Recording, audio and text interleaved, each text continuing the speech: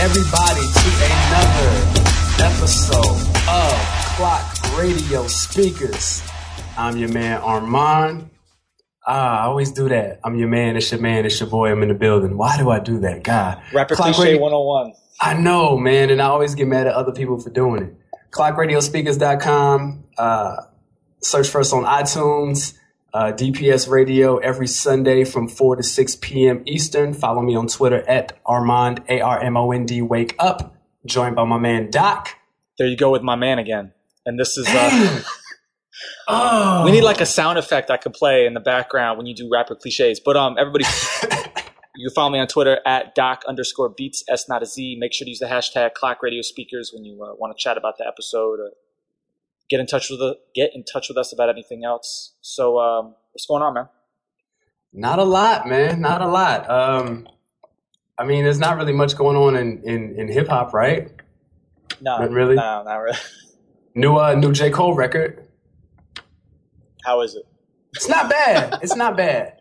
He's not rapping on his own beat. He's rapping on a beat that sounds like something that he did, but somebody else did it. I don't know if that's really the point of what I was trying to say in the podcast. Nah, the beat is actually dope. They flipped the David Ruffin record. Which one? I don't know. I don't know the name of it. I know he's talking now. I'm gonna have to listen to it. Something like that. Yeah. Now I'm gonna have to listen to it.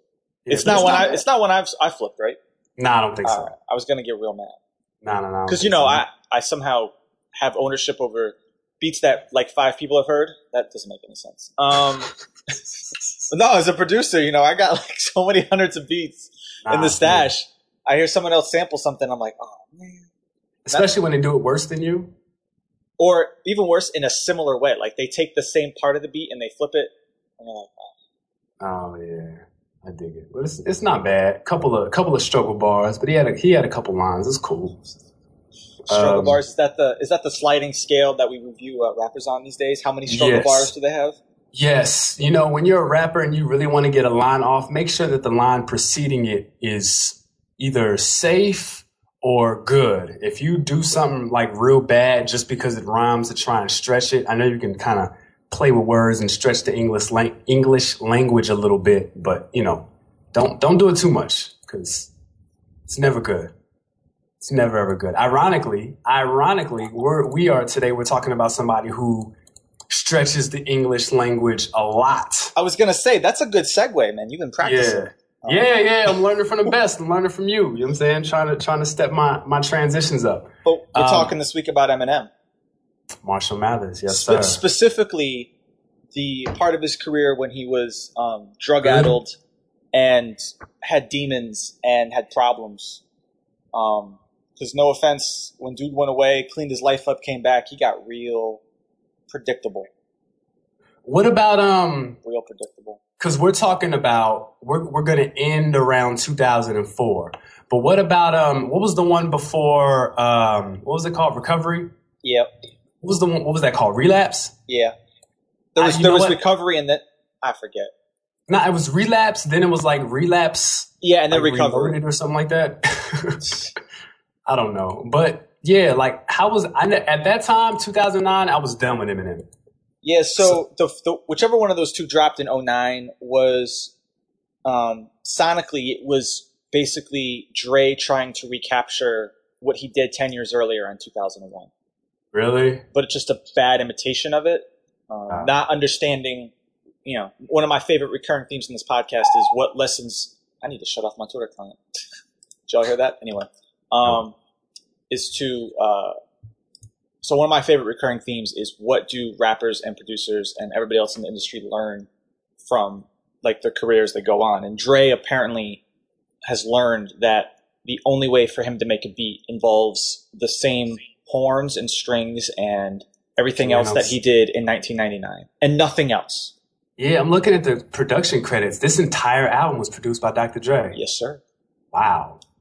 And then on the one year later, that's when he had Not Afraid, and he had that just god awful No Love, which is just offensive on like a personal level for me. Like that's so bad. Oh man, how do you get? You know what? I'm gonna go on a limb and say that I liked No Love when it came out.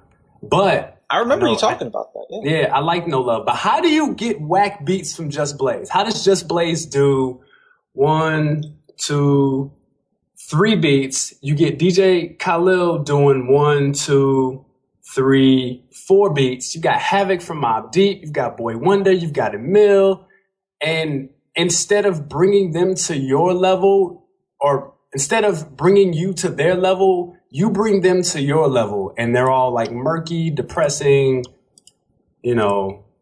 Well, that's really interesting. So this is good. I'm glad you brought this up, because when Eminem gets in his sort of in the prime of his career, and I think it'll be interesting to hear what you think the prime of his career is, but when he gets into the prime of his career, the beats, I don't want to say they stop mattering, but they become, how do I put this? So some rappers, when they are so good technically and when they are so skilled, they struggle with beat selection. My favorite one to pick on, of course, is Nas. Nas. Right? Where he doesn't, you can tell that he does not want to pick beats that overpower him. Right? That is the nicest thing I've ever heard somebody say about Nas's beat selection. I'm pretending that he makes a conscious effort to pick beats that don't overpower him, and in the process just picks bad ones. And I'm going to say that M had beats so, I want to say so whack that they were good, but so simplistic that they just kind of got out of the way. Once we get into like the 02, 03 era of his career, there's pretty clearly like 2 or 3 types of Eminem songs that he just keeps sort of replicating. On, to his credit, he's replicating them very well. And a lot of artists and producers, when they're in the prime of their career, they do have a couple identifiable styles, right? You saw this with early Kanye, where he had a couple different types of beats that he would do, and then he would just sort of not recycle them, but they were certain blueprints, you know, no pun intended. It was this is my soul beat with a chipmunk chorus and everything else. This is bongos. Yeah, exactly. You know, and he sort of and I think Eminem sort of gets into that. And what really made me realize that, we're going to talk about this later, is when he starts dissing Benzino. And the 2 songs I could think of, Nail in the Coffin and The Sauce, those are the 2, sonically speaking, those 2 songs are the template for that part of his career. Okay. Right? They are a little different, but if you listen to those 2, they're 2 sort of different ways to deal with his flow. So from a nerdy producer standpoint, it was really interesting to me hear the beats that he raps on and how his flow adapts to it. And as his career progresses and he gets into that prime, he starts adapting the beats to fit his flow. Right? He gets those beats that like that, the I would call them weak, but the little like barely even their drums that like shuffle around, because the idea is to get out of the way. Right? We're going to talk about all that. We're going nerdy. So yeah, you started off nerdy. Okay, this is what we're doing today. All right. I'm saying, man. I'm down. Let's do it. Now, we got to get. I want to start by just getting it out there. You are not the biggest fan of Eminem. No. All right. I want to sort of get that on the table. Yeah, this won't be one of those podcasts where we just like gush and awe and fawn over, you know, how, oh my God, this song is incredible. This is amazing. I will say this though. I am a fan of certain parts of his career that we're going to talk about today. I'm not a fan of relapse recovery Eminem. Yeah, we're not even going there. We're not going there. We're not going there. But earlier parts of his career, yes, I was a fan of that. Okay. I'll say that. All right. That's fair enough. So do we really even need to talk about anything pre-Aftermath? No, I mean, that story's been running to the ground. All right. Infinite, Rap Olympics, blah, blah, blah. We can just go straight into the Slim Shady LP, actually. Yeah, so the Slim Shady LP started off as the Slim Shady EP, right? And they took parts of that. Well, let me get 100% accurate here, because in case some Eminem fanboys listen to this, I want to make sure I get this right. So he took some of the better tracks from. Actually, really, he just took "Just Don't Give an F." Is that really it? Never mind. Just the 2 of us was 97 Bonnie and Clyde. Yes, that's right. Well, it gets he stretches that out, and I believe it's a longer version. Yeah. That's interesting. All right. Well, that's sort of if I had is on there. Yep. I think it's just those three. If I had Just Don't Give a F and just the two of us. That's right. That's right. But this album is recorded. So this album comes out at the end of '98, beginning of at the early '99, and My Name Is drops at the very end of '98. So this album is really recorded '97 and '98, right? Mm-hmm. Yep. And the thing that really jumped out at me when listening to this is how unusual it is to hear the non-Dre beats that aren't good, right? So the non-Aftermath-ish beats, there's some good ones, and there's some really like generic struggle, like 97, 98 beats that are like a C quality. Like they're just not that good. Those underground lyricist lounge. This is lyrical schmirical beats. This is the poorest mixed. This is the worst mixed Aftermath album I've ever heard.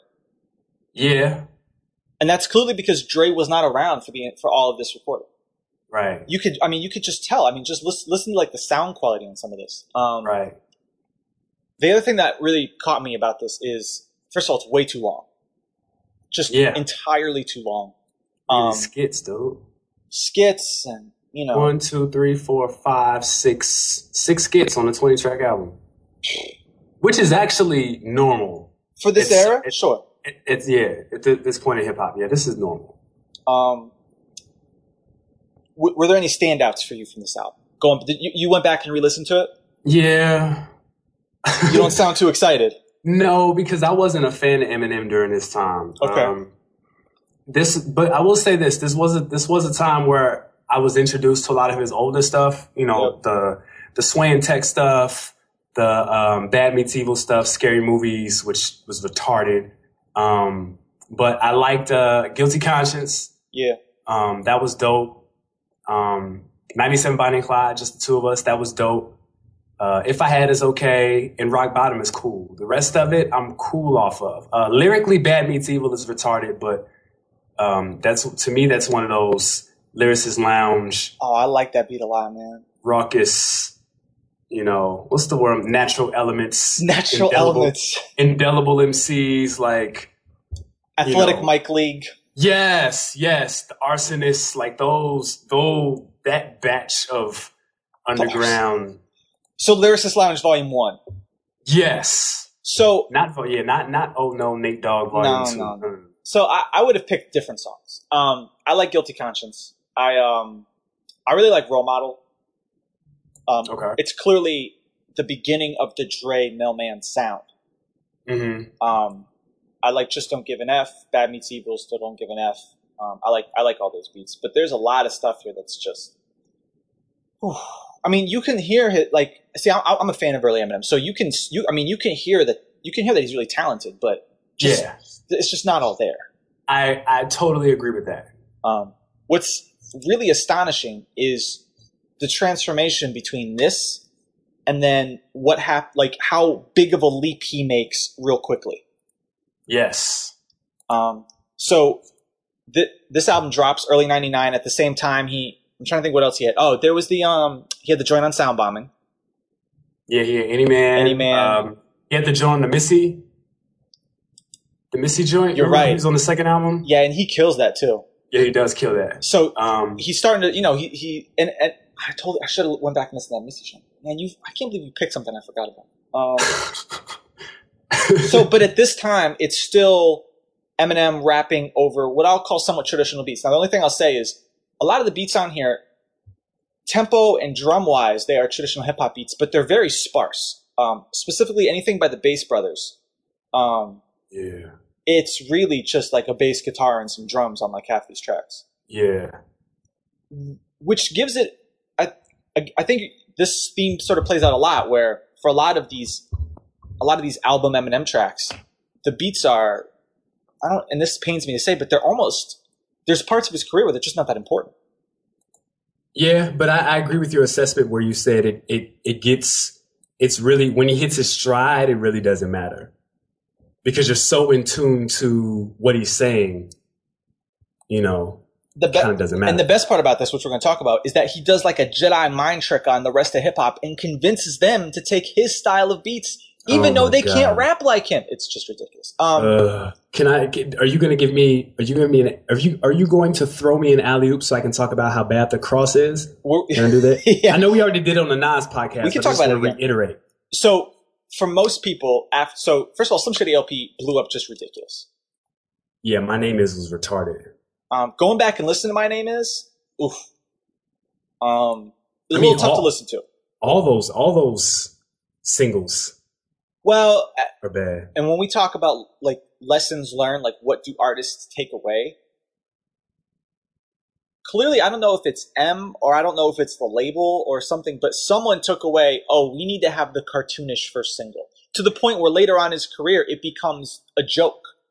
Like where Eminem tries to be almost like meta about it, where he's like, hey guys, look, it's my first single. I mean, when he makes songs called My First Single. Right. So it's either he's trying to be cute about it or there really is that pressure and he's acutely aware of it. Right. So I agree with that. This is not a classic. This is nowhere near a classic. And we need to be very clear about that. I think there are more, I like more of this than I think you do. Probably. Especially towards the end. Well, I don't know. Yeah, you really don't like the beat on Bad Meets Evil and Still Don't Give an F and Just Don't Give an F? Like, no, because remember the Bad Meets Evil, it was almost like a CD single or like an EP, and it was like Bad Meets Evil and it was Scary Movies. Yeah. Scary Movies was just so, oh my God, to me that I didn't even know. So I kind of, subconsciously compared the two. And Scary Movies is incredible. So during the success of Eminem and this album, you've got Dre recording his 2001 album. Chronic 2000. First it was called Chronic 2000. Right. Then they had to change it then it was Chronic 2001. Then it was just 2001.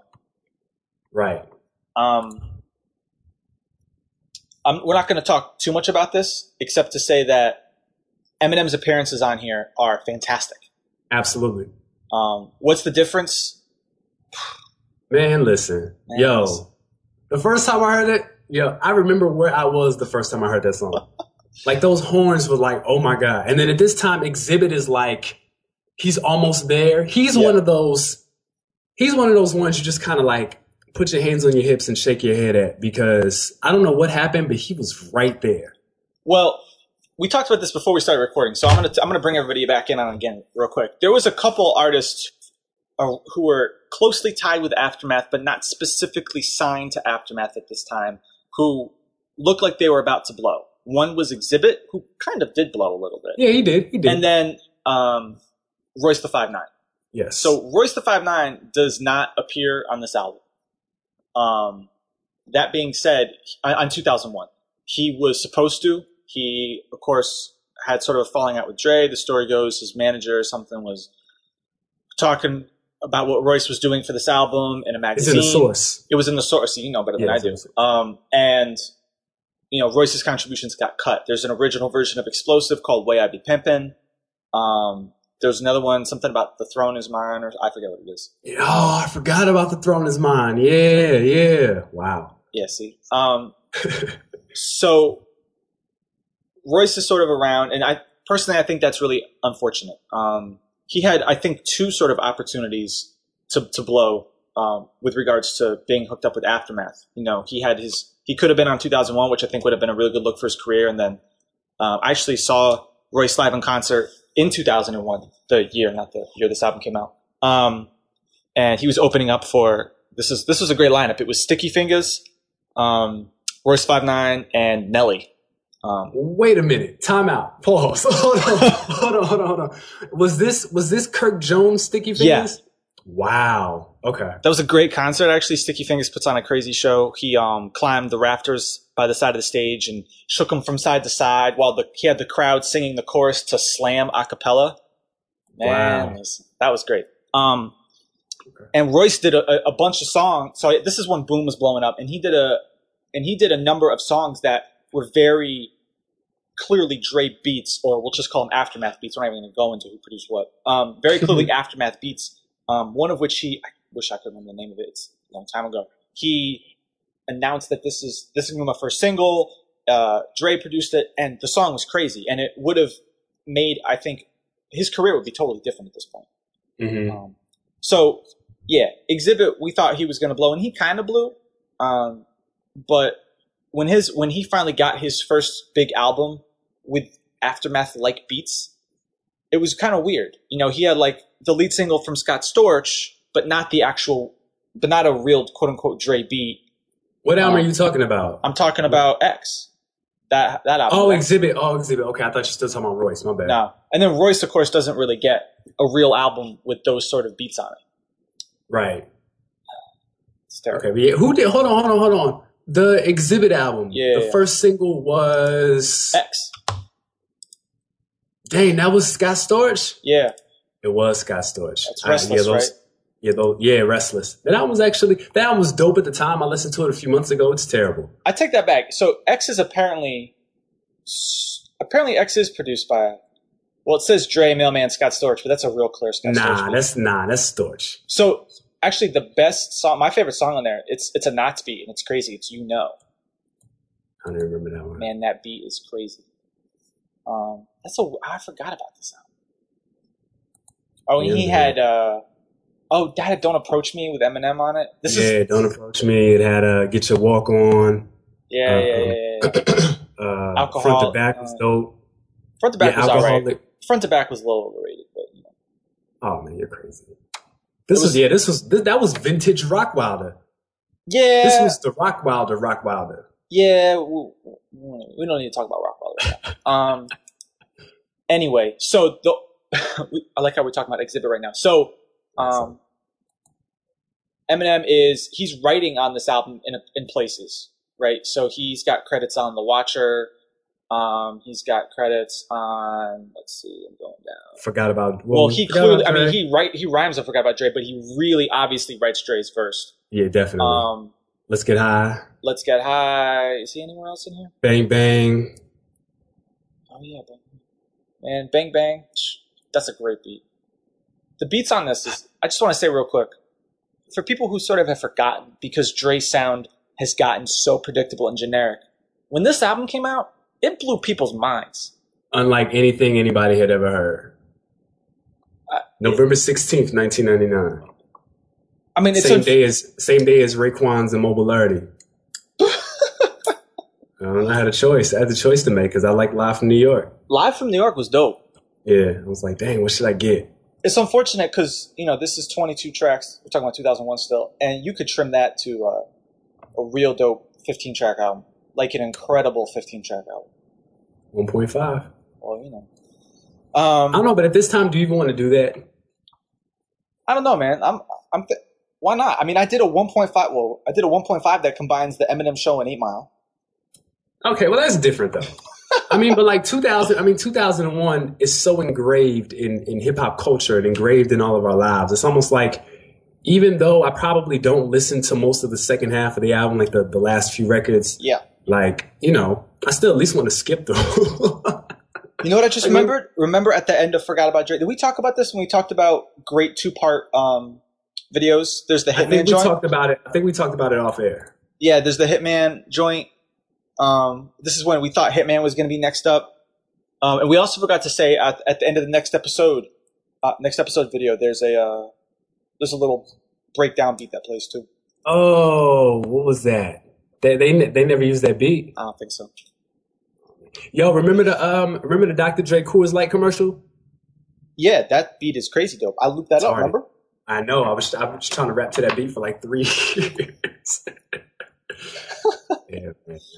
So the only thing I really want to say about this is M's already taking a leap up here, right?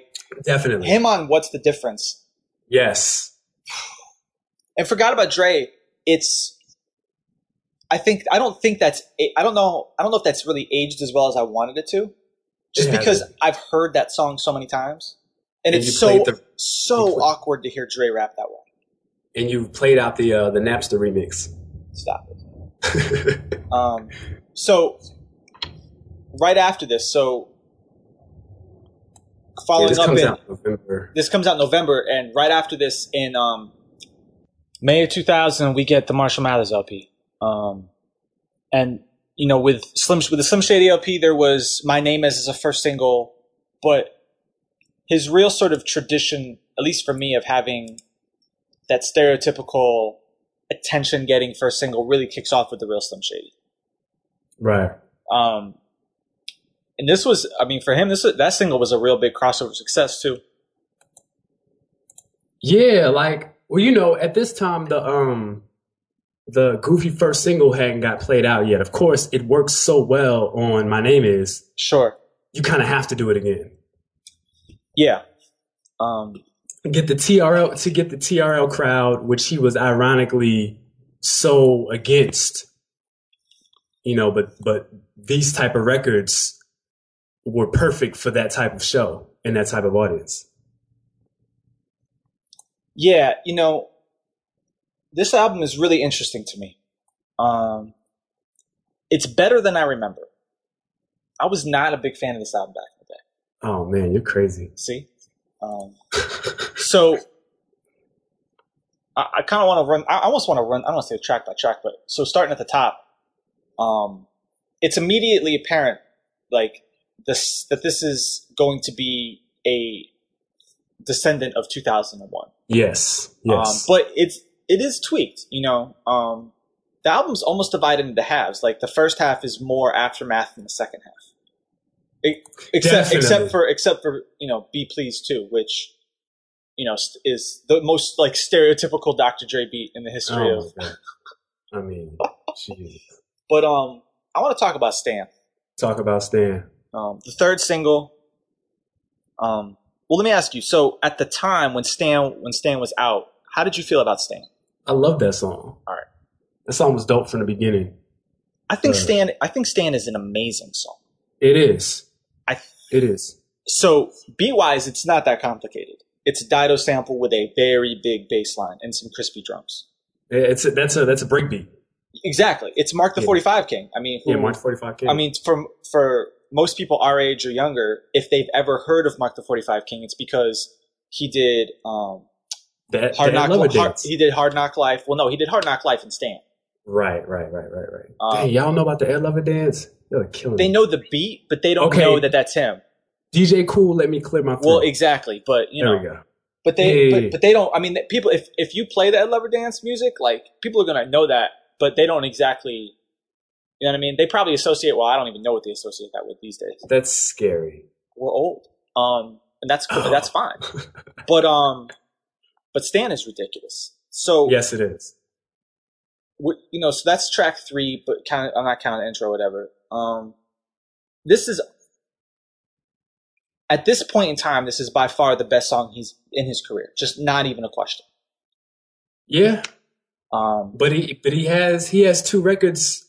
He has 2 records on here that are very close. Well, we're gonna get to that in a second. Then. Okay. The video for this was great. Yes. I'm trying not to gush over the song too much. I'm trying to like really temper it back. So. Sort of give our audience sort of an MC focused perspective on this, right? What he's Go ahead. No, I mean what I was going to say is, it's not easy to coherently I mean, this is 4 like long verses. There's a lot of stuff here. Yeah. And from Eminem, you never really heard this type of storytelling before. I mean, kind of, sort of on 97 Bonnie and Clyde. But this is way better than 97 Bonnie and Clyde. Yeah, no, what I'm saying, like, you heard what you didn't realize, and what we didn't realize was that you kind of saw the seeds of him being able to be open and honest with himself and his surroundings. Yeah. How he felt about them, how they affected his life. I don't think he was so focused on how to get over that. I think that wasn't until like recovery, but he was very cognizant, and he had a very uncanny and interesting and creative way to put all those things together and into his music. And Stan, the difference with that stuff is that a lot of that, you know, you can draw 97 Bonnie and Clyde from his personal experience. You know, it was about his kid and, you know, beefing with, you know, his girlfriend, wife, mom, whatever. But Stan is totally I mean, I'm sure he probably experienced something like that or saw it, with his newfound fame. But a lot of that stuff, that's a story. Yeah. That's like a straight story with chapters and, the detail of it. Yeah. When you first hear the song, you can actually, a good story is something that you can read or hear and then see it in front of your face or see it in your head. This song was so vividly detailed without being overly detailed that it played out perfectly. And you didn't even realize that it was 4 verses and that it was 7 minutes long. You didn't care. Yeah, I was listening to this in the car the other day, and we get to the 4th verse, and I look at my phone, I'm like, how long has this song been going on? And we're like 5+ minutes in, and I'm like, wow. Yeah, man. Great use of sound effects. Like, just from a sonic point of view, it's not a super complicated beat, but again, it's the details that matter. Sure. So the rest of this first half of the album, I mean, I really just like The Way I Am. I mean, Who Knew is what, it's cool. Yeah, Who Knew was cool. But I mean, look, you got 2 skits. So all you got is. I don't mind some of the skits that M does. No, he doesn't really like the King Kniff joints. Like, Eminem's skits are never really overbearing. They're usually really short and to the point. Yeah. Except the one on Encore when he had the thing and he was talking about Michael Jackson. Yeah, that's just way too much. Yeah, it was too long. The Way I Am is really dope. That's one of the songs that I think is close. So, yeah, I really like that, but I don't know. To me, Stan is just much better. No, Stan is amazing. Is amazing. But The Way I Am is great. The Way I Am is at this point, number 2. And that's a sort of, so he gets the production credit on that, even though I'm pretty, the Bass Brothers sort of helped. Another, he has people helping him, obviously. M's not producing those. He's not playing every instrument. Oh man, I still don't believe. You're just waiting to slander that. Yes, I am. But with The Way I Am, you're sort of getting the first real sort of glimpse of Eminem making a beat that really is custom fit for him and his flow. Yes. Not rapping over the stereotypical, 99 2000-ish Dre beat. Not rapping over sort of the sparse, bass-focused Bass Brothers production, but sort of a uniquely Eminem production. Right. Yeah, right. Because this doesn't. You're used to hearing at this point. You're really used to hearing him over a certain type of beat. Yeah. And The Way I Am really sets the groundwork for what sort of comes later. Yes. Remember Me,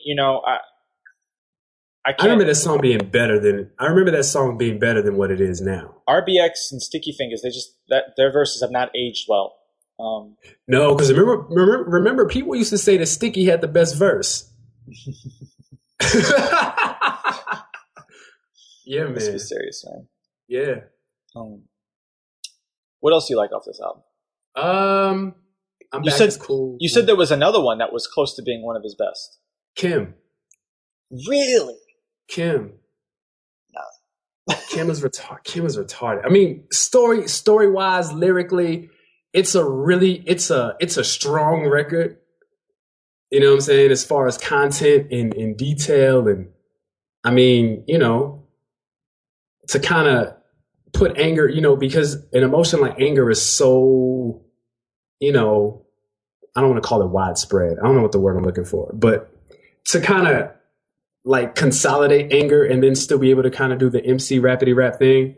That record is dope. And I like Criminal too. I think Criminal is dope. So Be Pleased too. Do we have to talk about it? I just want to talk about, first of all, I like this song. At the time it was dope. I just want to talk about how much it sticks out like a sore thumb. It's so out of place. Right. And didn't Snoop had an album that came out in 2000, right? The Last Meal? Yeah, The Last Meal. Couldn't they have just given that to him did this really need that song? But this, so if the Slim Shady LP, people thought that blew him up. This album. Unreal. How many did he sell first week? 1.5, I think. 1.76 million the first week. That's retarded. A 4-week total of 3.65. That's retarded.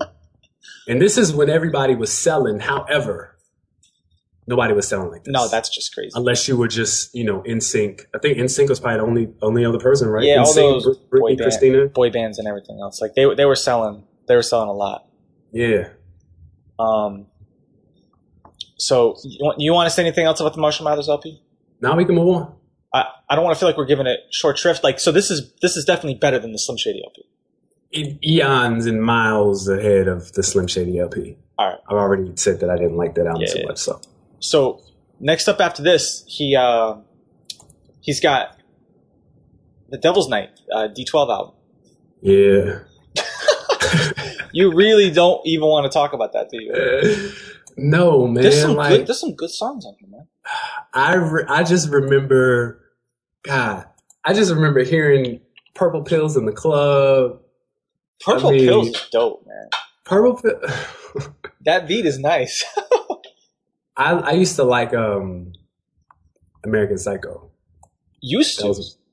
That was my joint. American Psycho and what's the other one? Pistol. Pistol's good. The Dre beats on here are real interesting. This is sort of when he's in that. It's when he's like trying to figure out how to evolve his sound. So he's like layering ever increasingly crazy sounds. Like a lot of these beats, like Nasty Mind and Ain't Nothing But Music, sort of remind me of remember that song Knock? Nocturnal? Yeah. Well, the song Knock though. Yeah, he had the song called Knock. Yeah, which isn't even a Dre beat technically, but it's really pretty much the goofy. same thing. I really like that beat. That's when Dre's beat, and we'll see this again on the Eminem show, which is coming up in a little bit. He's trying to figure out what else to do with his sound, right? Dre is where at first he could get away with, because as much as we really like the beats on 2001, it's not like it. That is more of those beats are more like just perfectly executed. Yes, right. It's not that there's just insane like stuff on top of insane stuff. They're not overly complicated. They're actually, a lot of them are just really simple but very, very well done. Question: does Dre have any, in your words, show off beats? Sure. Where he's just sort of like where he goes into Dre mode and yeah. I mean, you could sort of argue. Sure. I mean, you could talk about like actually Nasty Mind is a really good example on here. Okay. Where it's like, I'll give you the Dre formula and then all this other stuff on top of it. But I think it's harder for him to do sort of the show off beats because, first of all, he's more of a Quincy Jones producer than a like Just Blaze producer, right? He gets there behind the MPC and he's got his musicians doing stuff. It's not like he's sitting there like trying to flip because his career isn't really built off of flipping samples in that sort of like Just Blaze or even 3 Mo or whatever way. Okay, that's what I was saying. So it's not. No, believe me, he samples a lot. But because his career isn't built off of that sort of thing, then he kind of doesn't fall victim to that, you know? Yeah, I dig it. I forgot about Ish on You. Oh, they didn't even make the album, but it was like the buzz single. Yeah. So like Fight Music. Fight Music was dope. Fight Music was dope. With the gritty, pretty gritty video. Man, American Psycho. So I just got to say that. So I realized that he's just talking gibberish on it. I'm more than okay acknowledging that. However, his verse is amazing. Technically, that verse is just unbelievable. I don't even know what to say. And I love that beat. Unfortunately, everybody else is on it. And it's like. That's my problem with the D12 album. It's just too many. I mean, you know what I didn't realize? How bad Bizarre is. Oh man, he's really bad. I didn't realize. I mean, like, I remember back then, like, Bizarre was always he would say something crazy, but like, but I mean, jeez. No, it's bad. But I mean, the rest, I mean, even we can even talk about how the sound evolve of Mr. Porter. Yeah, so, Mr. Porter, he was on the Slim Shady EP. So he's been around them for a while, obviously. Obviously, everybody on D12 has, but he sort of really gets his big start here, right? Yeah. I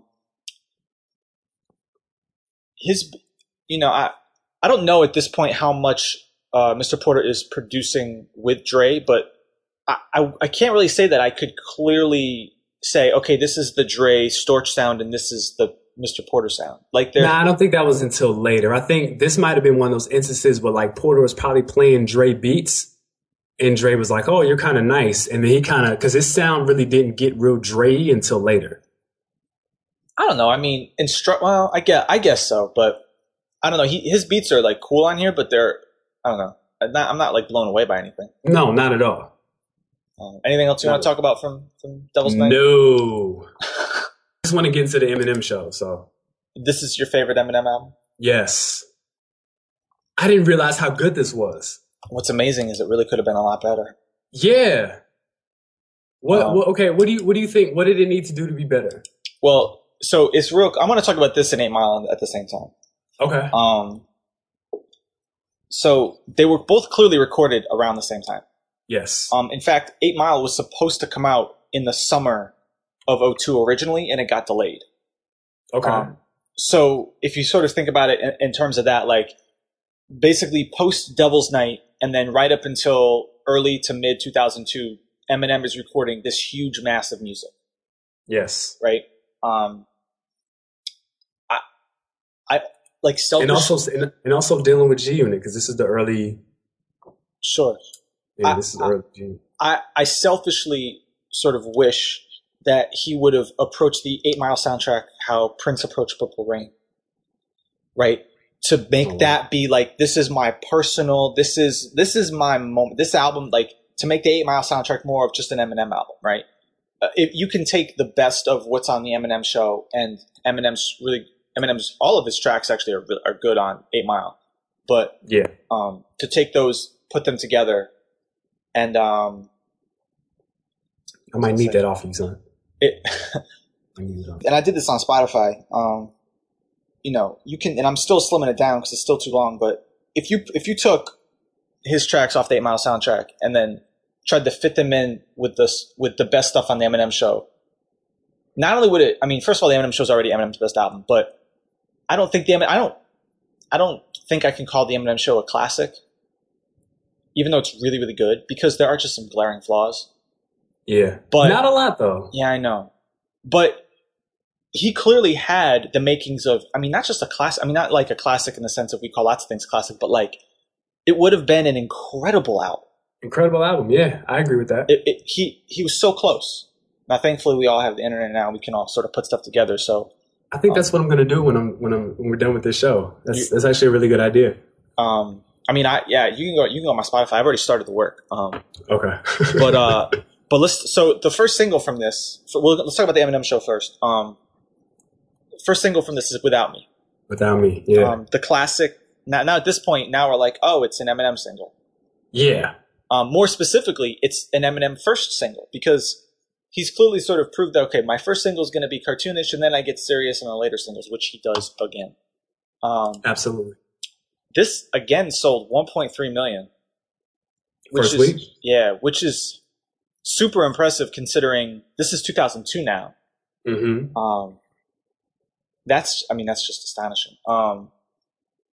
So what did you think of Without Me?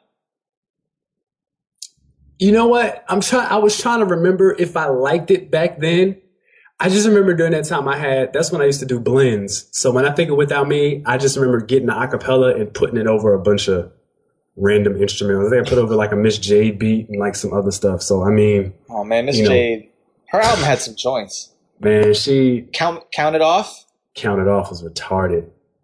I think I got that Jade the Champ. Oh, Jade the Champ. Are you serious? That beat is crazy. Wow. Yeah. Okay. My bad. I'm gonna go on spot. Yo, every time we do this, you always remind me of some song that I need to go back and listen to. Dang, I used to listen to Jade the Champ. I used to listen to that all the time. Timbo was just showing off on that album in a good way. Yeah, I agree with that. All right. Anyway, let's go back to yeah. So Eminem, Without Me. Yeah, it was cool. Which one out of all of his, Without Me. Without Me is the best one? Yeah, definitely. Okay. I forgot how up-tempo this song is. All of them, I mean, Slim Shady was pretty up-tempo too, but this was faster. This song is like flying along. Yeah. No, I like this one. I like Without Me. I really like this album a lot. This is, like I said, definitely my favorite Eminem album. But, so that came out, You know, it's funny. One of my biggest memories from this album. This is super computer nerdy, but remember I used to run an FTP. Remember that? Yeah, of course. Cool. So yeah, I know. I'll never forget that. Yeah. So I got in trouble with my university at the time because I mistakenly left the FTP wide open. Someone had put the Eminem show up on there because I let certain people like write as well as read. So someone put it up there. I left it open for like the whole weekend because I went away to see like my family or whatever because my family lives close to here. So I went away to see my family, come back, and I had used up like 15 gigs of bandwidth in like I don't know, like a couple hours or whatever. And the bandwidth limit on campus was 5 gigs for a week. So once they, I was down to like 56K speeds for like the rest of the week. It was harsh, man. It was harsh. Wow. People really, this album was a big deal when it came out. Yeah. So right off top, White America. White America, can we, go ahead. You and I talk about intros. Yeah. This was a very definitive intro. Mm-hmm. When we talk about classic intros and impactful intros, we don't really talk about White America, but I believe White America needs to be thrown into that conversation. Okay. You think it's that good? Yeah, along with the Dynasty intro and, what else? B intro and, the G-Funk intro from Doggy Style. I mean, yeah, like the timing of it, what he's talking about, the energy of it, everything. It's a retarded intro. Yeah. We talked about how on Stan, it was evident that Eminem was sort of, he had some perspective on what his fame meant to his fans, right? And it's funny. Can you believe we've gotten this far into an Eminem podcast and we haven't even talked about race? That's impressive. We're pretty deep in. There we go. So, Eminem's not the first white rapper. He's clearly the most successful white rapper ever. And more specifically, he's a white trash rapper, if you will. He comes from a very specific subset of America, right? Which is, and when I say white trash, I'm saying that I'm not trying to be derogatory. What I'm really saying is poor white people, right? Which I don't want to say it gets forgotten sometimes, but this notion that there is a certain subculture of just, I guess, poor and of poor white America, which is different. There's all sorts of different subcultures in America, right? We could go not even just by race, but by social class. I mean, all sorts of stuff, right? But sure. And there's all these things that go along with it and that are rampant with it. There's things like, and a lot of these things are, sort of stereotypical of lots of poor communities, right? Where you've got broken families, you've got substance abuse problems of whatever types. But, at the time, specifically with sort of poor white America and type of drug abuse, right? Where it's pills and it's the sort of prescription based abuse that I think as the 2000s wore on sort of became not just a white thing, but an everything thing. But at the time he was speaking to a very specific section that had not really heard that out of rap before. Mm-hmm.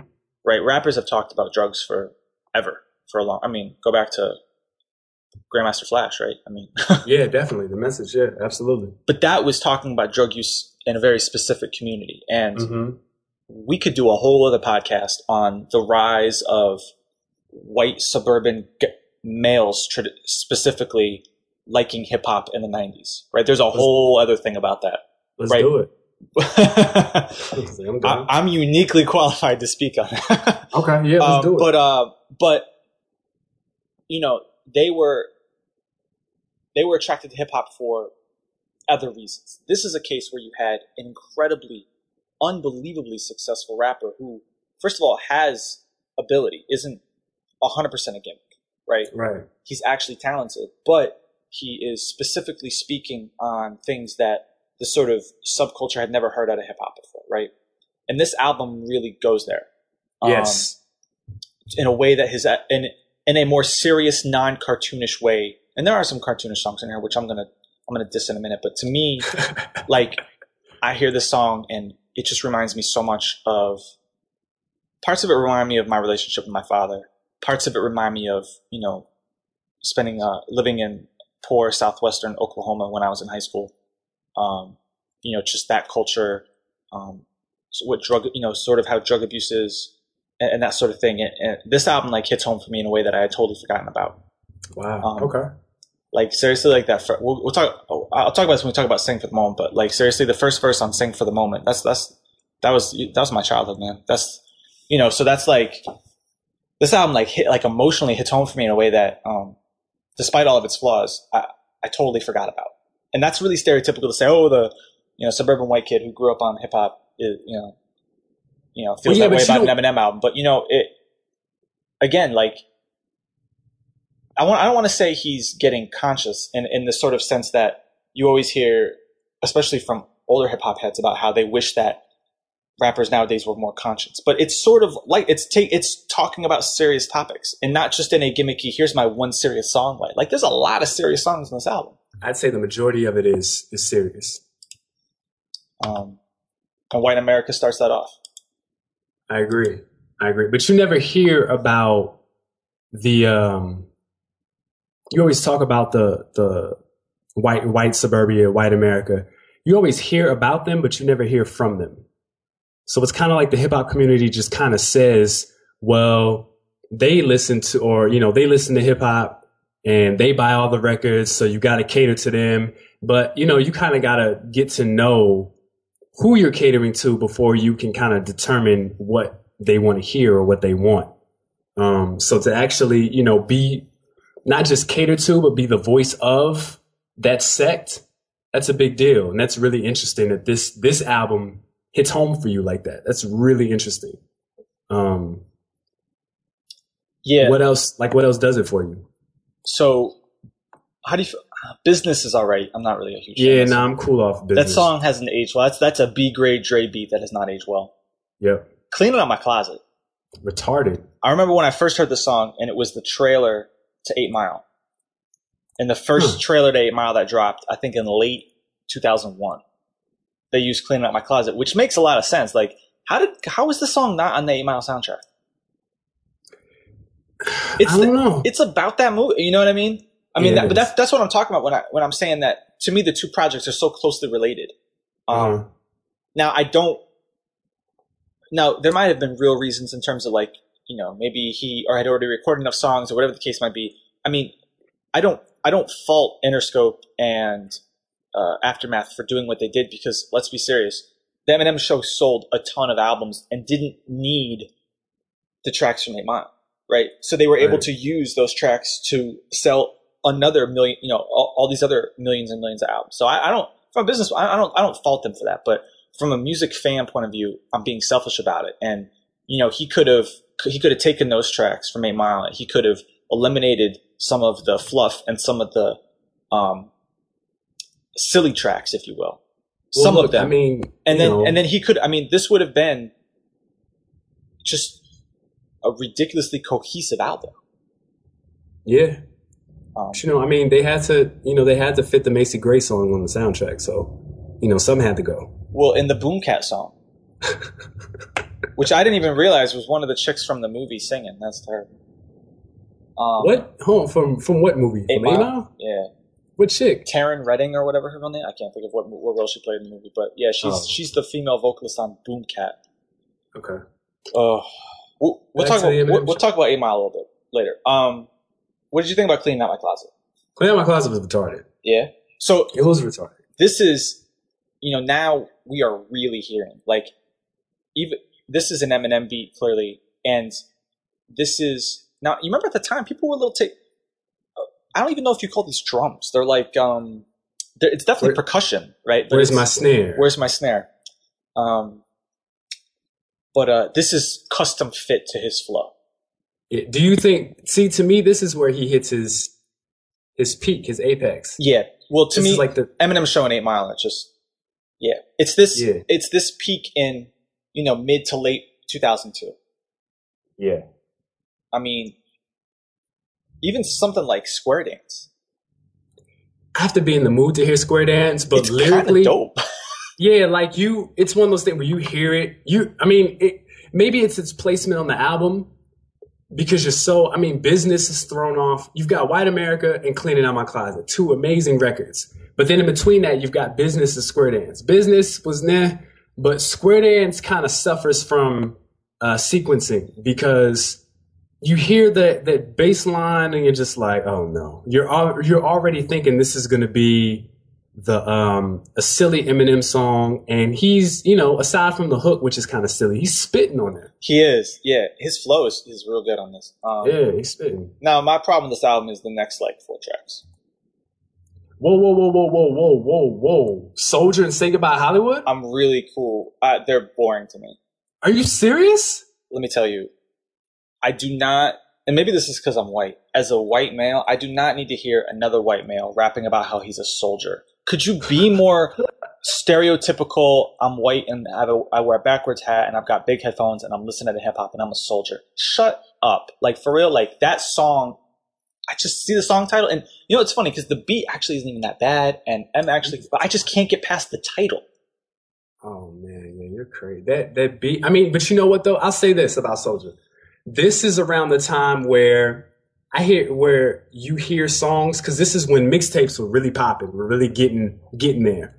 And you kind of hear some of these records, Soldier, Sing for the Moment, Till I Collapse, and you hear the mixtape versions of these songs, in particular G Unit with Soldier Until I Collapse. When I hear Soldier, I'm not used to Eminem's hook. I'm used to hearing G Unit and hearing Banks on that. Yes, actually, Soldier, that beat would be much better. That beat is much better suited for G Unit, personally. Yeah, they killed that. Say Goodbye to Hollywood, I don't like it at all. Oh man, that song's crazy. And Drips is useless. Drips is retarded. That's probably the worst song on the album, other than something at the end.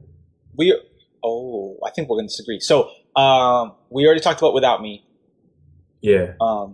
So go ahead and go and Sing for the Moment. I love Sing for the Moment. Love it.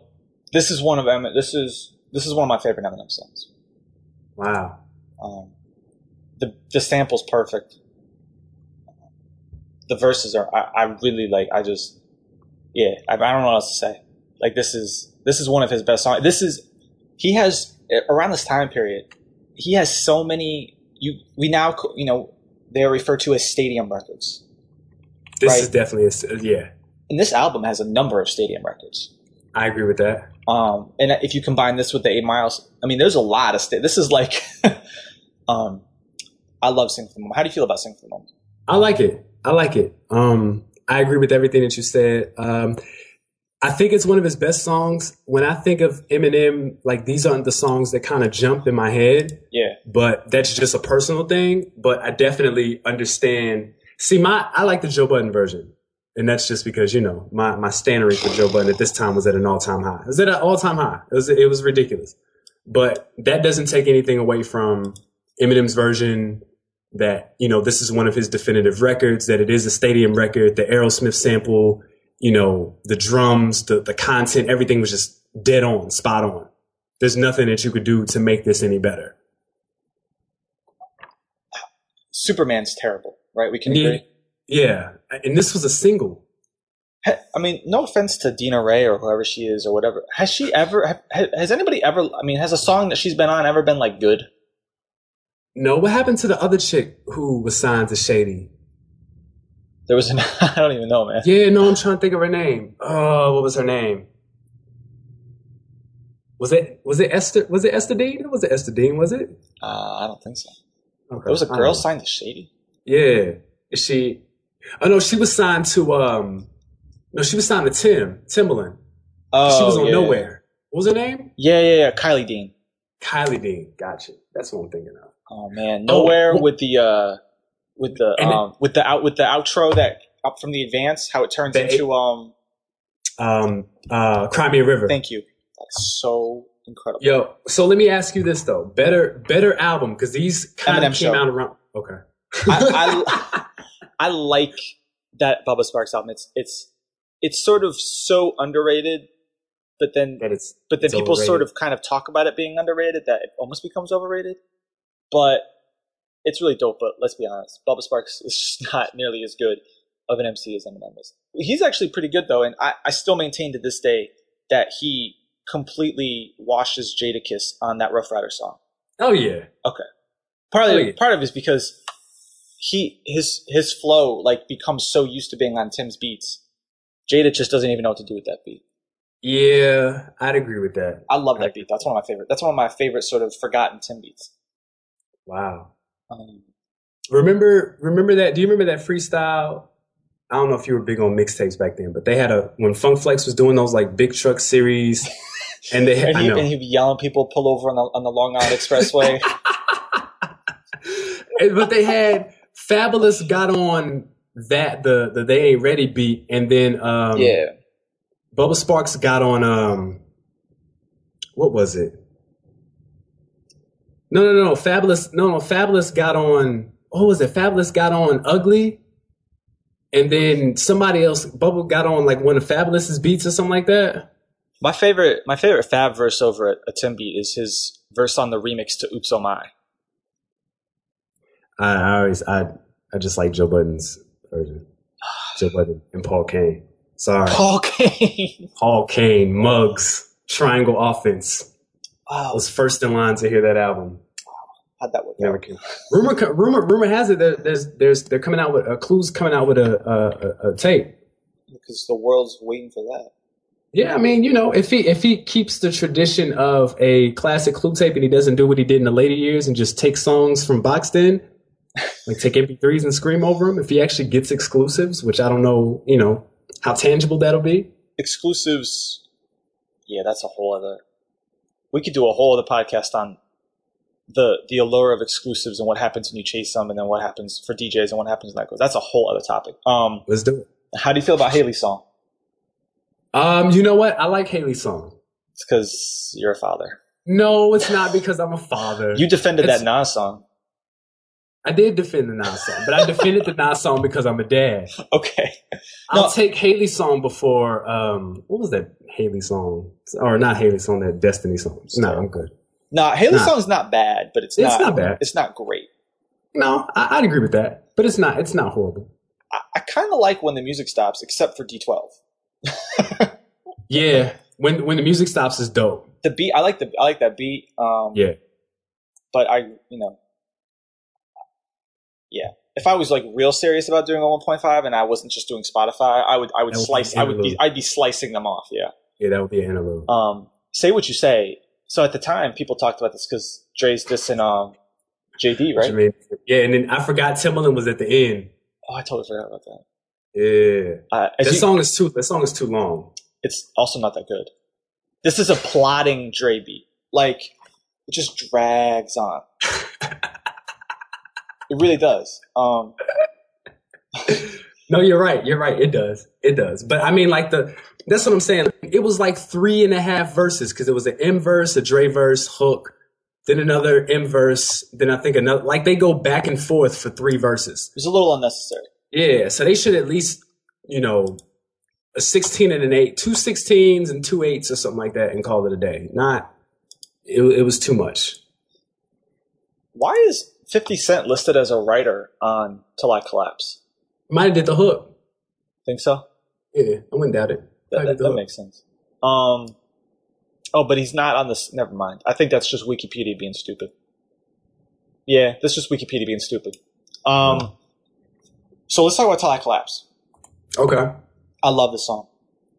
Yeah. I know G Unit has a very memorable rendition, but from They Took to I realize it's just the We Will Rock You, but yeah, that clap snare, whatever you want to call it. Yeah, the We Will Rock You.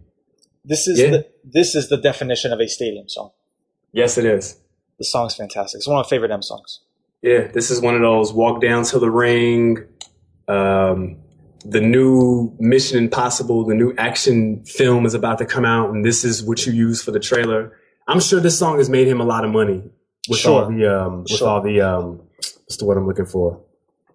What happens when you sell that? I'm drawing a blank. When you sell your music to companies and stuff and they use it in commercials, licensing. I'm sure this has made a lot of money from him through licensing. But yeah, this song's dope. Apparently, the We Will Rock You interpolation isn't credited. Yeah, that's interesting. But how has Queen not gone after that? Yeah, but can you trademark a drum pattern? Because if that's the case, then Dre should have sued Kanye for This Can't Be Life. Because you think it bites explosive? Yeah, I mean, I don't think Kanye said he bit explosive. Yeah, I thought I read that somewhere. I don't think he bites explosive. I think he's inspired by explosive. Nah, it's the same drum. Dum, dum, dum. That's the same drum pattern. It's just not the same drum, so it sounds different. Yeah. I don't know. But anyway, I love Till I Collapse. Great. Yeah, Till I Collapse is dope. All right, so we're going to disagree on My Dad's Gone Crazy. You like this song? Yeah. Okay. So when we talk about, so you want to talk about a Dre beat where he shows off? This would be one of them. Okay. Where actually, do you realize how much this song sounds like the beat to Knock almost? Speaking of Knock. Yeah, it does kind of sound like a stripped down version.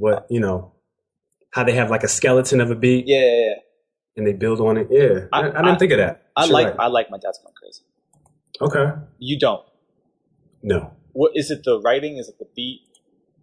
It just doesn't really. I mean, of course, you think that I would defend it because he's doing a song with his child, but nah, I'm just not. I'm not. Again, this may suffer from sequencing, like Business and Square Dance, because you go from when the music stops, say what you say, and then Till I Collapse, and then you end with My Dad's Gone Crazy, and then curtains close. Like, nah, this would have better suffice with you could 8 Mile Road or something. Well, yeah. Again, that is the closing track on my 1.5, but I think it is. It should be. If it's not. So before we talk about, let's talk about 8 Mile because they're really simple. So anything else you want to say about this before we move on to 8 Mile? No, but I just want to reiterate that this is his best album, and this is like almost. Is this the apex of his career, like lyrically and sonically? You might argue 8 Mile is. But they're so intertwined. That's what I'm saying. Since it's so intertwined, like this era, Eminem Show 8 Mile. Absolutely. Because after this era is what, the mixtape era and then Encore? Well, there's this, and then there's Nail in the Coffin and The Sauce. Yeah, I mean, because I'm talking about all those Green Lantern mixtapes. He had a couple freestyles. He had the one where he was dissing Royce 5'9" and yeah, it's that mid 02 to like late to like mid 03 to like mid to late 03, but then I don't know what happened, and then it all goes terribly wrong. It all falls down real fast. So we got to talk about Lose Yourself. Yeah. Uh-oh. No slander at all. No Lose Yourself slander at all. It's just one of those songs that it didn't age well because it was everywhere. That's interesting. So this is obvious. Is this his defining song? Yeah, I would say so. And it's really good. It is good. It's really good. It is good. All right. It's Can you imagine if when I talk about doing a 1.5, the only problem with doing a 1.5 would be you would sort of you'd have too many songs competing for singles. Yeah. Or you could just release like 6 or 7 singles and just play it out. But I think Lose Yourself is iconic. Wow. It is, and it's actually kind of unique. Like listening to like the way the beat is structured. The build. And it's so kick drum heavy. Like to get like really producer nerdy about it.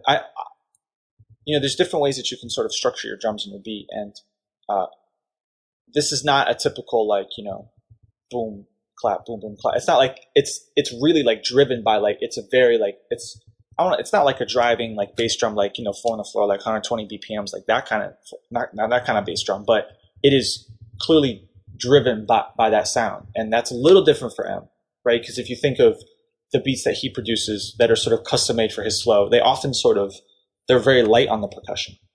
Yeah. Not in the case of.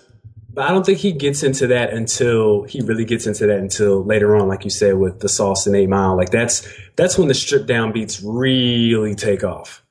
Yeah, I mean, I don't know. I mean, Clean Up My Closets, like melodically it's not stripped down, but percussion wise it's pretty stripped down. Yeah, I'd agree with that. You know what I forgot how much I liked on here? Stuff like Love Me. Love Me's retarded. Man. Can you imagine "Love Me" on the Eminem? "Love Me," 8 Mile, 8 Mile, love Places to Go. Yeah, Places to Go. That was actually so. I never really liked Wangsta. So for me, when I heard Places to Go, I was like, oh, okay, I need to pay attention to 50 Cent. Yeah. Like to me, that's the song that really got me like paying attention, and then going back and like listening to like the G Unit like mixtapes and stuff. Right. Right. But yeah, but I don't want to give 8 Mile a short shrift. 8 Mile is an incredible song. 8 Mile Road is retarded. It's almost sort of caught like the first like 3 tracks in this are just so good. It's almost sort of like it. I don't want to say it suffers from sequencing, but it doesn't get an opportunity to really stand out. Good point. Again, Places to Go is really great on this. I don't want to talk about most of the rest of this because rap game is dope. Rap game's not bad. Rap game's all right. So let's talk. When we talk about Eminem getting other beats, let's talk about 8 Miles and Running. Do we have? No. Because this is what you're going to hear a lot of, in 2002 over the next like 2 years or so. Yeah. That's a bad beat. Can we talk about why Freeway was featured on this song? Can we talk about the buzz that Freeway had in 2002? He had a big buzz. Yeah, absolutely. He had a huge buzz. This is when did Rock the Mic come out? That was on the... it was on a soundtrack. Was it on the Paid in Full soundtrack? No. Or was it on the... Oh, man, I forgot all about the Paid in Full soundtrack. Oh, That's right around this time. Yes, it is. Because it had the ROC, the Rock Army joint. It had a few records. Because remember, Rockefeller was dropping the... Don't forget Champions. Of course. And oh, man, yeah, the soundtrack was dope. It wasn't that great. Well, it was back in the day remember when Rockefeller was doing those mixtapes, those Warriors mixtapes? Yeah. And they just had a bunch of records. I mean, come on, it had, didn't it have Once Again It's On there? Or was that on State Property? That was just on State Property too. That was on State Property too. Okay. I don't remember what Rock the Mic was on. I don't want to talk. Yeah, when is Rock the Mic? I don't want to talk too much about Paid in Full because if we ever do a Rockefeller one, we're obviously going to talk about that. Yeah, we're going to. I Am Dame Dash. That's why I'm saying we're not going to talk about it. That's the song I want to talk about. We're not going to talk about it. Rock the Mic. Oh, that's the soundtrack to State Property. That is 02. Yeah, so that's before this. So that was on the first State Property soundtrack. Yeah. So he's getting a little bit of buzz off of Rock the Mic. Rock the Mic, the Hot 97 freestyles, 1-800 Hustler. Well, 1-800 Hustler, that's 2000. Yeah, but that was his intro. But then that was like whoa. I mean, and then even during this time, this was Nas and Rockefeller. Yeah. Because Freeway had he had the diss record, The Nasty Nas Ain't Riding on the Freeway. Yeah. And then ironically, You Wanna Be Me is a Jay-Z diss record. That's a really bad song. It is a bad song. So Spit Shine's no good. Most of this is bad. How do you feel about Wangsta? I was trying to remember if I liked Wangsta when it came out. I don't remember liking it. I do remember this is the first time that I heard the difference between an unmastered record and a mastered record. Because when you listen to the mixtape version of Wangsta, it's very stripped down. It's very condensed, compressed. Sure. And then when you hear it here, it's like, whoa, it sounds like a totally different record. Yeah. But, nah. For some reason, I always lump in Wangsta and Focus as like... It was around the same time. As All the Streets Want to Jump Off in 50. Yeah, as just those like New York buzz records at the time, Yeah. Focus is a super stripped down record too. Absolutely. The Rakim song. I like G-Unit's joint on Over It though. I don't like the beat though. That's the problem. Battle's pretty dope though. Battle's cool. It actually aged better than I remember. Yeah, I mean, but Primo. Yeah, and Rabbit Run. Rabbit Run is dope. I think it's dope too. Is it the worst of the 3 Eminem joints? Well, I count Love Me as an Eminem joint. Okay. Because M's on it. Right. Yeah, it's probably the worst of the 4. But that's not really... that's hard. those three tracks are great. Yeah. Anything else you want to say about 8 Mile? No. So, real quick, I just want to mention... Oh, actually, so let's talk about Nail in the Coffin and the Sauce. Dun, dun, dun. Okay. And we'll also sort of talk real quick about the terrible beats that he was convincing people to rap on. Didn't he have one with Redman, like I See Dead People or something like that?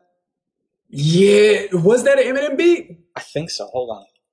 Can we look at production credits? You know what? Hold on. I'm gonna go to Discogs. I'm gonna look up Eminem, and we're gonna look at what songs he produced. This will be funny. Hold on. Eminem. Oh, God. Does it have everything he's produced? Because that's gonna be great. It does. I think. Production. Oh my God, he's credited with 146 songs. How is that even possible? Whoa. Now he gets, but that's, yeah, all right, hold on. So, let's see. Looks like the first one that he did for someone outside of himself in D12 is Don't Approach Me for Exhibit. Okay. Yeah, that was a big deal because they were like, oh, you got an Eminem beat? Then he did Renegade. Yeah, but Renegade was Bass Brothers, though. Let's see. And then The Cross. That is one of the worst beats of all time. I've been listening to hip hop since 1988, and that is one of the worst beats of all time. What's great is back in the old IRC forums someone had me loop that up. I remember that because you sent it to me. So bad. I remember. Who was that? Cray. You know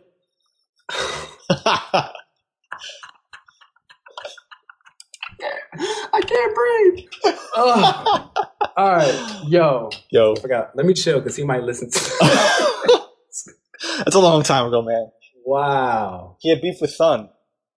He did have beef with Thun. That's how I got my whole start with this, man. Yeah, he got but then Spot dissed him. Remember the Spot diss? Remember the Cray diss the Spot had? Yeah, remember that song? For like 6 different beats? That song, World Connect. Yo, I apologize to everybody who's listening to this who has no idea what we are talking about right now. I'm putting an APB out on DJ Criminal. Oh, man. Somebody knows what DJ Criminal is? He had the Saving All My Love joint that me and Elwin did over the Whitney Houston sample. Man, DJ Criminal, we put together Soul Volume 4. Yeah. Oh, man. I thought y'all did 3 too. I can't remember. I definitely remember 4. I think 4 was the best one. Yeah, 4 was the best one. So anyway, M produced Rap Name by Obi Trice, which is actually dope. But this is still when it's very clearly like, he hasn't really evolved into his weird sound yet. And then aside from the Cross. Well, and then we get Moment of Clarity, which is not good. And that's number 2, one of the worst beats ever. And then we get all that nonsense off the Tupac Resurrection thing. Yep. Now my stomach hurts from laughing, and now my head hurts from thinking of those beats. Thanks, Doc. Appreciate it. What production did he do on Get Rich or Die Trying? Didn't he do Don't Approach Me? I assume. He gets co-production credits in some of these. Oh, he produced Patiently Waiting, which is actually really Patiently dope. Waiting, that's what I'm thinking of. He does Patiently Waiting. He does Don't Push Me. Don't Push Me. I said Don't Approach Me. That was the Exhibit joke, but I was thinking of Don't Push Me. And he gets co-production credit on High All the Time. Really? Oh, and he gets co-production credit on Many Men. Really? Hold on. That's not. He did some joints on Lloyd Banks' album too, right? Did he do Warrior Part 2? Yep. Remember Welcome to D Block? He did My Buddy off of Beg for Mercy, I think. No, he didn't. No? No. You don't think so? Was retarded. No. Did he just get co-production credits then? No. He stole that from somebody's studio. Hold on. He's co-production on My Buddy. He's co-production on I'm So Hood. Oh man, I don't believe it. Yo, My Buddy was retarded. I was like popping them things. That was my favorite one off that. Yo, that G-Unit album has some joints on it. I mean, that 50s. I mean, 50 in that first G-Unit. That was really the end of Dre's run, really for me. Yeah, it was. So real quick, D12 world. We're not going to talk about much except to say, at this point, with the exception of a couple tracks, like I actually kind of like American Psycho 2. Okay, yeah, American Psycho 2. That was the one with, was that the one with Be Real? Yeah. Okay, yeah, that one was dope. That one's good. And I feel like there might be a couple other ones on here that are alright, but for the most part, like the My Band lead single is a giant flashing warning sign, like something is really bad. I forgot about My Band. Sweet Jesus. Oh, Yeah. So hold on. We kind of skipped over real quick. We kind of skipped over him dissing Benzino. You want to talk about that real quick? Yeah. This all spawned from remember the racist tapes? Yep.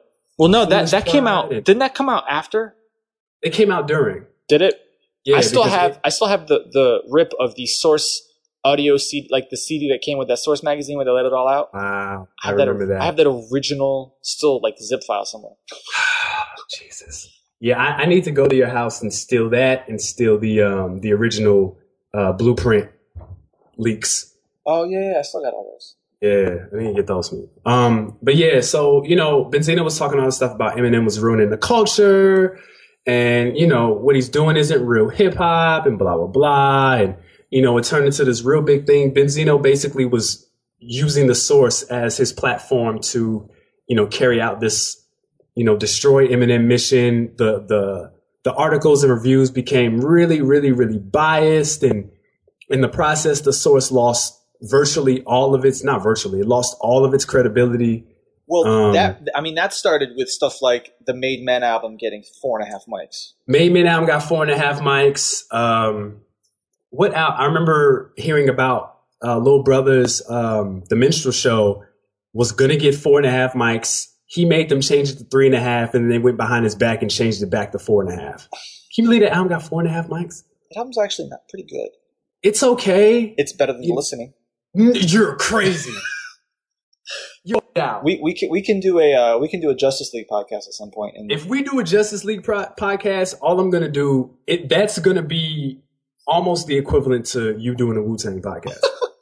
Because at that time, Knife Wonder could do no wrong from like 2001 to like 2005. I know. Well, you might be stretching that out a little bit. So at what point in this beef do they appear on the XXL cover? The three of them. And 50. Is that sort of what starts this? Because that's early 03. Yeah, because at this time, Elliot Wilson was the EIC editor-in-chief over at XXL. And just as biased as Benzino was, Elliot Wilson was biased with Interscope, kind of like how he is now with Rick Ross and Interscope. Like they kind of, Interscope owns Rap Radar, just a FYI. That's why you kind of see, their artists get more pub on that blog than, any others. But, yeah, the XXL cover, the all black cover, they're all wearing all black with white sneakers, and it's basically a G Unit issue. They interview, Obi Trice gets an interview. I wouldn't be surprised. Remember when they were trying to sign Young Z from the Outsiders? Like he probably got something to do. Like they was giving Young Z. Yeah, they is giving, pub to everybody. So Benzino gets mad, flips out, puts out, remember the diss record with the fake victory beat? He's in the gym. I forgot the name of the song, but Benzino's in the gym, like sparring with somebody, and it has like this retarded fake victory so bad. It's still not the worst. To me, the worst diss track ever is Scott Storch. Oh, yo! Nah! Wow! I forgot about that. No! No. Can we? Oh, I just want to mention about. I forgot to mention it earlier, but Exhibit's Grinded and Freestyle that dissed Jermaine Dupri during the whole Say What You Say. Yeah, that was dope. So anyway, so back to the Benzino. Oh God, I gotta go YouTube that. It's really funny. It's really funny. No, I feel so bad for him. You seen him on yeah, that's crazy. He's not doing that. Not at all. So Eminem's like, everybody wants him to respond. Everybody from G Unit's responding because, Benzino kind of tag teams with Ja Rule and Murder Inc. and they get all that stuff hopping. So, Murder Inc. and Ja Rule and Benzino and Eminem basically turns into Shady Aftermath versus a whole bunch of different people. And, at the time, Green Lantern's putting out the Invasion mixtapes, which are really popping, the Rap Phenomenon tapes with Tupac and Biggie. And, there was a rumor that Eminem was going to respond on, I forgot what mixtape it was, but yeah, it dropped on a Friday night. I remember that because it came out right before I was going to go out that night. And there was the Sauce and Nail in the Coffin back to back. And K-Slade played Nail in the Coffin like that Thursday night or something like that right before. So we had heard it. But when Nail in the Coffin dropped, man, listen. It's pretty much shit for Benzino. That was it. So those two tracks, are the stereotypical like M beats for that time. Yeah, that was really the beginning of what you're really going to see. It was like a precursor to Encore. What you Oh really no! hear. See, to me, that's sort of the last gasp of Eminem to me. That is the last really dope stuff that he did, like consistently. Like so, to me that's really just an evolution of his sound on, of what he did on sort of for other people in the Eminem show, and like what he does on, you know, the stuff he did at the time for like Lloyd Banks album and for 50's album. Like those are just evolutions of that, right? But what happens on D12 and Encore is just so the D12 album. I forgot Kanye West has a beat on him. On what? On the D12 album. Really? If you look at the production list, it really shouldn't be that bad. High Tech, Kanye, Red Spider. Back when Red Spider was making dope beats. Oh man, I thought he was next up. A lot of people did. Between the GTA joint that he did for Royce. Yeah. Grand Theft Auto 3, that was my joint. I totally forgot about D12 World. Yeah. But It was good. but that album's completely forgettable. There is just nothing. Yeah, it just doesn't really matter. I'm still tripping off my band. That song's really bad, and that's sort of like so. As M's career progresses, he sort of he has the ability to step further and further back to sort of see the whole picture. But on my band, he crosses over into like breaking the fourth wall, like, but not in a good way, right? Like sort of really mocking the whole thing, but not making good music as a result. So, and then you get, nonsense like Just Lose It, Ass Like That, My First Single. Like, wait, we're still in the Eminem and Benzino. You're slandering Encore already. I was jumping right in. Is there anything else to say? I mean, look, M killed Benzino's career. It's weird. Eminem had a rep at the time for picking on people who couldn't really defend themselves. And right. I mean, Benzino couldn't really defend himself, but he still went for he went for the knockout blow. He didn't even really have to. Yeah, I think that was bothering him so much because it was gaining so much attention. I mean, I still think that Evidence had the best Eminem diss. Remember Searching for Bobby Fischer? Oh, wow. I haven't heard that song in a long time. I haven't heard that in a while. I bet it aged really bad, but yeah, because remember D12 did Hit 'Em Up. Remember they recreated Hit 'Em Up. Oh yeah, that was when Eminem became infatuated with all things Tupac. Yeah, that was the whole. I mean, everybody was doing that. Remember, we talked about with Ja Rule. Who wants to see Pac come back? And the Hail Mary diss, and everybody was just obsessed with Tupac at this time. Bad news, man. Bad news. Was this around the time that Tupac Resurrection came out? Yeah, 03, 04. Yeah, it's right around that time. So that's why. Oh, we didn't even really talk about. Wait, what was the lead single off that? Off what? That Tupac Resurrection with Big and that was Running because Eminem did that beat. I know. I hated that song. Yep. Hated that song. That sample on the hook. Sweet Jesus. Just So can I slander Encore now? Yeah, man. Go ahead.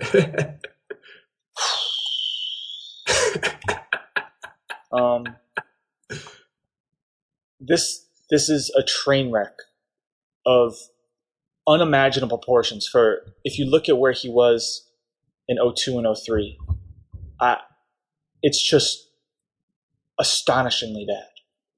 Wow.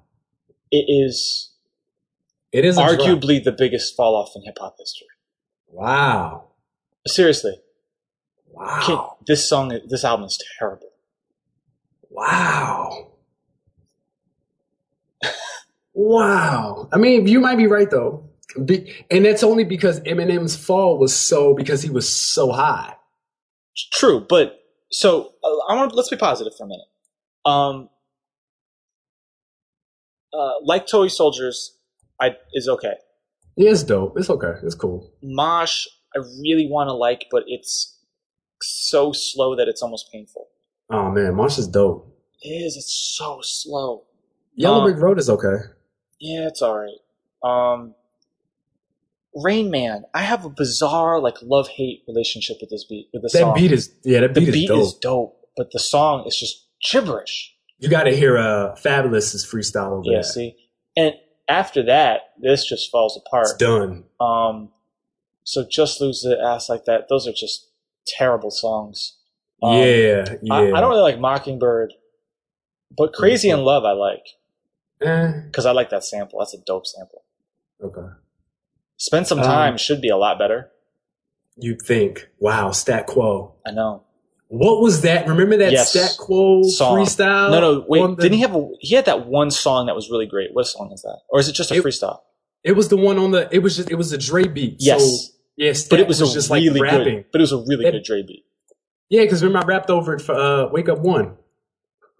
Does anybody have that anywhere? Like Wake Up What, One? Wake Up One? Yeah, is that just gone forever? Somebody in Colorado probably. I have to go back and ask somebody if they have it. But yeah, I don't have it. It's Encore Curtains Down isn't technically a bad cool. It's not a bad song, but it's not an Eminem song, really. That's a 50 Cent song. Like in the sound and everything else, but there's some bad stuff on here. Puke, Big Weenie, One Shot, Two Shot, Never Enough is so boring. It's one of the it's got to be the most boring Nate Dogg song ever. I don't even think Nate Dogg. You can't even tell it's Nate. Yeah. I didn't realize it was him. This is just so bad. Yeah, I agree with that. Remember the 3 songs that they ended up putting on the like a bonus disc? We Are Americans, Love You More, and Ricky Tikki Tok. Love You More is dope. Yeah, it is. And We As Americans isn't bad. Yeah. And they certainly would have been better than, so sure, if you replace the 3 worst songs with those 3, this album goes from staggeringly disappointing to unfortunately mediocre. But it's still an unbelievable fall off. And if you look at where not just M was, but where Aftermath was at this point, right? Eminem dominates 2002. 50 Cent dominates 2003. Yes. And then you get this. Well, when does the documentary come out? Early 2005? Right after this, yes. So remember, so this was like the... Yeah, documentary, and we've talked before about how you could, a hypothetical version of 50's second album that includes the songs he gave away to Game would be really incredible. Yeah, it would. But this is, I just don't even know what happened here. It's so disappointing. So it's just... This is like, I'm trying to think of a movie that has a bad ending. Such a bad It's almost like, it's like the end of Glory or something, where like everybody's just on the sand and they're dead. I'm trying to think of a hip hop album or a hip hop artist that has a comparable album to album like fall off. And I'm thinking about really great artists who had bad albums. It was written to I Am. I like I Am is way that no, that's not even close. Yeah, so I was almost thinking I Am to Nostradamus, but Nas wasn't at his peak then. Right? When is Nas's peak to you? It was written 1994. Okay, it was written. Maybe gotcha. You can maybe even argue 95 when he's just killing stuff on guest appearances. Gotcha. What was I going to say? So, it's not even just that he's a great artist who had a really good album and then he had a really bad album. Like, he's an artist who hit his peak and then just fell off a cliff. And I'm trying to think of an equivalent. I mean, it's not far. I guess the only thing I can compare that with is Doggy Style's Dogfather. But that's a good one. But those are 4 years apart. Those are totally different. This isn't that far apart. Yeah. I mean, even if you consider like 8 Mile and then his work on the early G Unit stuff, and just going from that to this, it's like a year and a half, and he just, it's just terrible. Yeah, that's true. So bad that he doesn't come out with an album again for 5 years. But then the album that he comes out with after is worse than this. No, I don't know about that. I'd have to go. I didn't even go back and listen to it, but this is uniquely bad. Relapse is bad, dude. Is it? Yeah, Relapse is bad. That's unfortunate. At least, Recovery had a few bright spots, but nah. The one thing I remember about this is, you remember they pushed up the release of Mosh. That single dropped. It's not even listed as a single from here, which is weird because it was a single. I remember the video. It was a video. It was a huge thing because they dropped it. They pushed it up to drop right before the election. The election. I remember that was a big deal. Yeah. And I really wanted to like Mosh. Really did. And it's not that I dislike it. I really wanted to love it. Mm. You know, because at that time, this album doesn't get released until November 12th, so it probably leaked like a week or two ahead of time. So when Mosh came out, that was only the second song we had heard at this point. Right? So Just Lose It, you're like, all right, it's a cartoonish Eminem single, not as good as Without Me, but whatever. But you don't even know how bad this album's going to be at this point. And you hear Mosh, and to me, Mosh is a letdown. Mm. Just in comparison to his other second singles, which have historically always been more serious and always pretty dope. If you look at his track record, his second single track record, this is pretty interesting. His second single track record is Guilty Conscience, The Way I Am, Clean Out My Closet, and then Mosh. And clearly Mosh is the word, right? I mean, sure. So he has a pattern at this point. Sure. And he follows that up with the second single that's more serious. But yeah, I mean, you know, the only thing I remember sort of this album, I remember when the video for Like Toy Soldiers came out, and people kind of made a big deal over that. But yeah, this is just bad, man. Bad stuff. Yeah. And it's unfortunate to end our podcast on such a down note. We did it with Eminem, or we did it with Nas. That's true. That's true. And, you know, I'm not going to harp too much on this because I do want to, you know, I'm glad that we were able to focus mostly on the really good stuff. Historically, where does Eminem fit in to you? Oh, man. I think culturally, he definitely has a place. Sure. He definitely tore down a lot of walls, broke down barriers, caused a lot of people to step their game up. Was around kind of in a time where rapping really good wasn't a commodity. Sure. Or it was kind of like, you know, scoffed against. People were song heavy, hook heavy, beat heavy.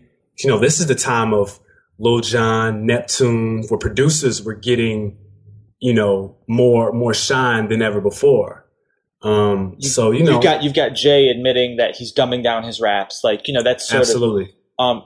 Actually, that's an interesting thing. So Eminem he certainly pandered to the mainstream with cartoonish concepts and videos, but he was actually spitting on those. But he never dumbs down his flow, really, does he? No. I've never heard a song where I was like, not a song, but yeah, you can always at least say that you're at least going to get some sort of lyrical and flow, and that's pretty rare to have. I'm trying to think. Is he the most successful rapper who's never dumbed down their flow to be successful? Gotta be, right? Yeah, yeah. I would say so. But it's almost like it's kind of like how Slaughterhouse is now, which is ironic that they're signed to M. But there's certain artists that the public expects lyricism from. They expect to be ooh and odd and wowed by words and rhymes. Yeah. So I think even with Eminem and everything, all the intangibles, the extra intangibles of his career, like people still expect rhymes from him because people consider him, you know, to be one of the greatest of all time. Well, that's what I want to ask you. So, historically speaking, not culturally speaking, don't take that way out. Historically speaking, where does he fit in for you? For me? Yeah. Honestly, he doesn't. So, let's start big. Top 50? Yeah. Top 20? No. No. Not top 20. You can 20 rappers that you think are better or had better careers, or what is your I'm just curious. It would have to be a preference. It would have to be on just time. That you prefer. Yeah, preference. We'll say that. Would he be in a top 20 discussion of all time? I'd say so. But like my personal opinion, no. Okay, that's fair. Not at all. What about you? You know, if you look at his entire catalog, it's let's just say his album tracks don't hold up, you know, because he doesn't have that stereotypical first album classic or really, he doesn't have any album where you can really listen front to back and not skip, right? So he takes a knock for that. But his peak songs are unique and good, right? They aren't just he certainly had a distinct sound, and he gets credit for me for that. Yeah. I don't know where to place him. Sales, if you look at it popularity and sales wise, he has to be in the conversation of top 5. I mean, he sold an astonishing number of albums. Sure. Skills wise, he just in terms so from a technical point of view, I'm curious, is he in your top what technically? Just from lyricism alone? Lyricism, I mean, but the flow, the rhyme patterns, his internal rhyme schemes, all that. If he's top 20, he's in the lower, he's 17, 16. In terms of his actual don't say lyrics in terms of content. You're trying to tell me that technically speaking, you can name 17 better rappers than him? Yeah. You want to start? Man, I have to do some research and actually break everything down. I don't want to just start spouting names off. I mean, because look, I mean, from a personal preference, I'm trying to think of a rapper who I might. Yeah, I don't know. He has a weird career. I really historically, his peak like you said, his peak comes at a unique time for hip hop. His peak is at a time in hip hop when, to me, I thought overall it was kind of weak. Now, I know you disagree because you hold the early 2000s in high regard. Right? But I don't know, man. Those are some tough times. Yeah. Yeah. I mean, and it got worse. The mid 2000s are really bad. I mean, from probably 04 to maybe 07, 06, 07, really bad. That's D4L. That's the second half of Lil Jon's career. That's Franchise Boys. That's Party Like a Rock Star. That's... Yeah, but that's also Kanye really taking off, and that's the Clip's second album, and that's... Okay. When we do a Neptunes podcast someday, you and I can spend 45 minutes discussing how our differences on Hell Hath No Fury. But, so, finishing up Eminem real quick. I don't know where to place him. I think that when he is on his A game there, and you're going to disagree with me, there is no other rapper like him. No other rapper? I disagree. I know you. Are there few rappers like him? Yes. The way that he raps is very different than how Big Pun raps. Oh yeah. He's way more polished than Big Pun. It's not even that. And for me, it's the way that he's essentially, when he's at his best, he's rhyming sentences, entire line after line. It's not that he's just rhyming the last couplet. He's rhyming the whole thing. And maybe because I'm not an MC, maybe I'm overrating that ability. Well, I mean, Royce kind of exposed what he did. Basically, the way that Eminem pronounces his words, he's able to rhyme. Sure. Things that wouldn't rhyme, which a lot of rappers don't do and don't know how to do. That's really dope, though. It is dope. It is dope. So, who do you think? Okay, I don't think he's the best rapper of all time. Obviously. Well, this is why we probably. Go ahead. No, go ahead. No. This is why we probably what? I said this is why we probably need to have some sort of top 10 something. Man, do you know how much research we're gonna have to do for that? Not of all. I'm not even gonna try and do all time. Okay, you want to do you want to do eras? Yeah, we could do of the 2000s, the early 2000s, the late 2000s, the early to mid 90s, the late night, East Coast, West. We can really break it down and spread it out. Well, no way you can. I don't believe in a GOAT. I don't believe it's way too many intangibles to say this is the best rapper ever. Well, then let me ask you this. I mean, so from 99 to 04, which essentially is the career. I know what you're trying to get me to do. From 99 to 04. Who do you put? I mean, how many people can you put over him during that time frame? I gotta look. Yeah, it's a tough list. It is a tough list, but I gotta look, and I believe that I can find a list. Because keep in mind, I mean that era contains some of Nas's worst stuff. it contains Blueprint 2 from. I mean, there's a lot of questionable stuff in these, in certain artists' careers, right? I mean, this is the rise of Nelly and Ludacris, right? I mean, Right. this is a tough time for hip hop. Yeah, it was. All right. Oh my God. Yeah, because people really thought that Ludacris was. Oh yeah. Wow. I still have arguments with people about Ludacris being lyrical. Don't get me started on Ludacris. I know. Can we do a Ludacris podcast just so I can slander him for 2 hours? I don't think people want to hear that, man. Although, hit us up on hashtag Talk Radio Speakers if you want to hear Armand slander Ludacris. All right. I think we've said everything we need to say about Eminem, right? You want to say anything else? Nah, man. Go listen to the Eminem show again. I think that album lyrically and conceptually, and even some of the songs off 8 Mile, don't get the credit.